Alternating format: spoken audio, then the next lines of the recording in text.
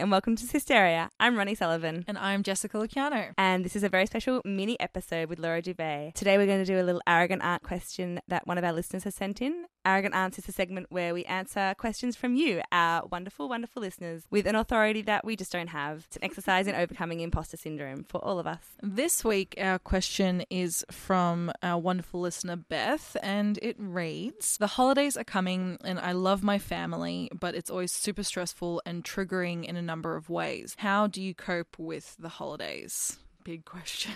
So discuss, Laura. Do you have a lot of family stuff coming up with the holidays?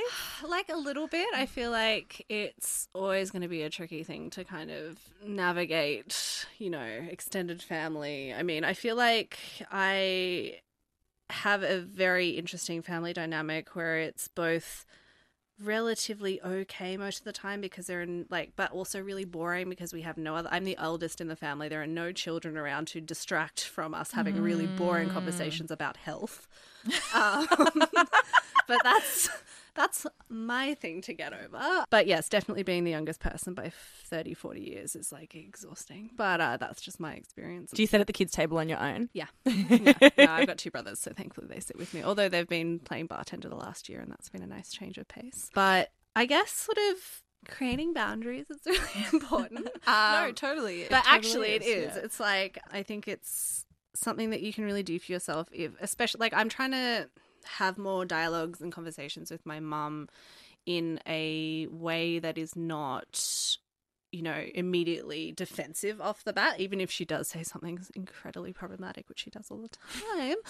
I am trying my best to kind of come at it from if she wasn't my mother, if she was someone else, a stranger or someone who was just having a conversation like you two are with me right now, I'm not going to jump down your throat as soon as you say something. I'm going to listen as to why she thinks that, and maybe then ask some follow-up questions. If you do want to get into an intense conversation with someone, if you don't have the energy for it, it's okay for you to not get into that conversation. You are I feel like that's a really conflicting thing to say, especially in the times that we live, where you want to have these dialogues with people. But if it's going to make you feel unsafe or uncomfortable in any way, I think some uncomfortability is important, especially as white people. I think we need to be having more conversations where we are uncomfortable.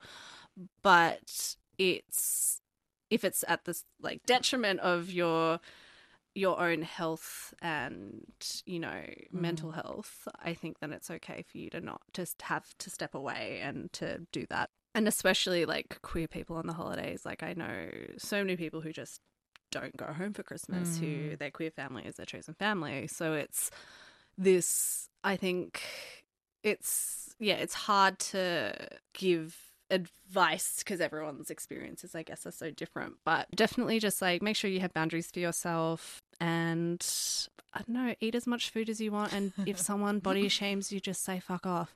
No, don't say that.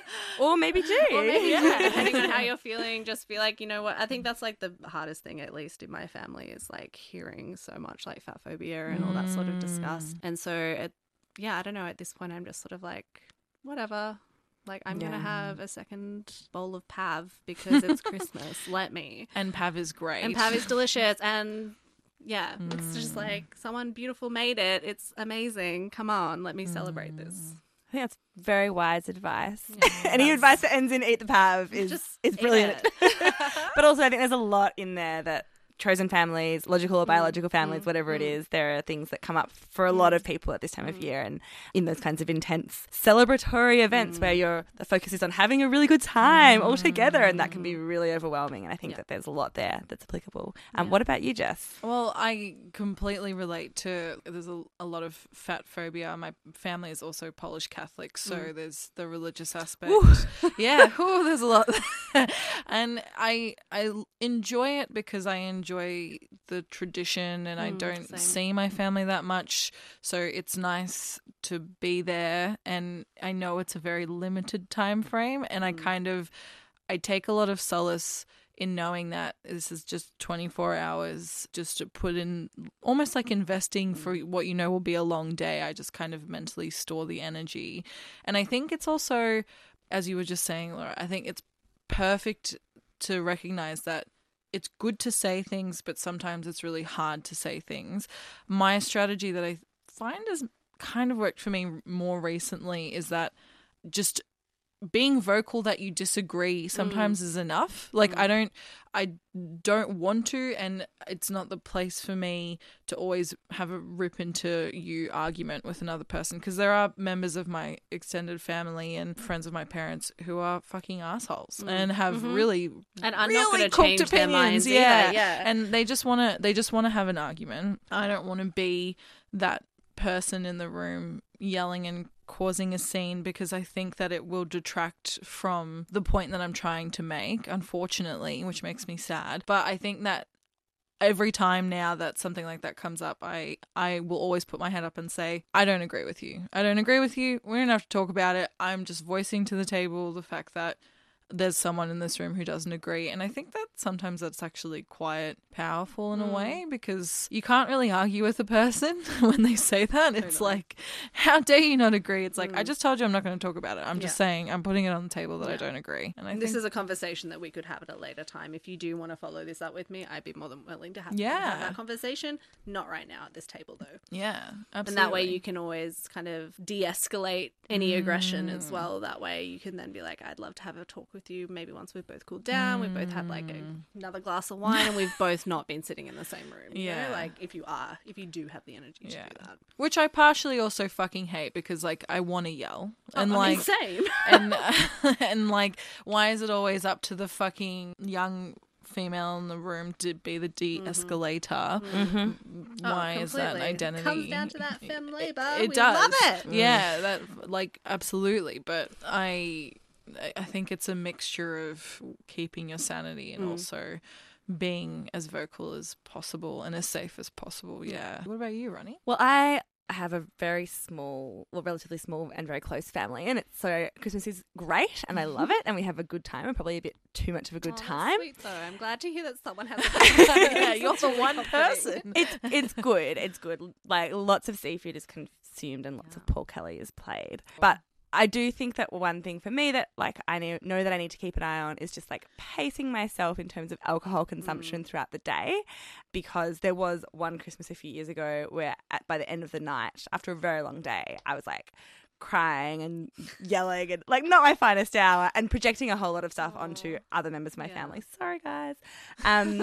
So like that's something that I need to keep an eye on for myself, is just that it's all very emotional and exciting and a whirlwind, but you don't want to be blackout wasted at your family Christmas lunch. Woo! I know the drunk auntie's a real mood. Oh, that's the other thing, is like family members who may be overindulging and everyone gets a bit silly. And for me, also it's about like kind of knowing when to get out of someone's face if they're getting a bit silly and obnoxious, and I may be a bit silly and obnoxious as well. So that's my main holiday advice. Your mileage may vary depending on your family's alcohol intake, but like as I say, love them, adore them, love getting drunk with them. Sometimes just need to like dial it back a little.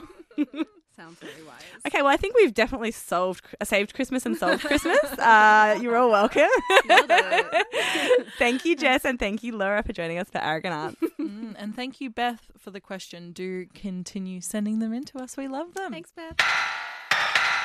Cysteria, created by women and for anyone who wants to listen. Cysteria is supported by City of Melbourne in partnership with the Melbourne Library Service. Cysteria is produced by Stephanie Van Schilt and me, Jessica Luciano. For links to everything we've discussed, check out our website, cysteriapodcast.com. We're also on Facebook and Twitter at CysteriaPod. Subscribe to our podcast on iTunes, and if you love what we do, we'd love for you to leave us a review on iTunes too. Our amazing theme music is by Rainbow Chan. The song is called Blast and is available on her latest album, Spacings. Cysteria is recorded on the lands of the Wurundjeri people of the Kulin Nations. We pay our respects to their elders past and present, and to the elders of the lands this podcast reaches. We hope you tune in again soon.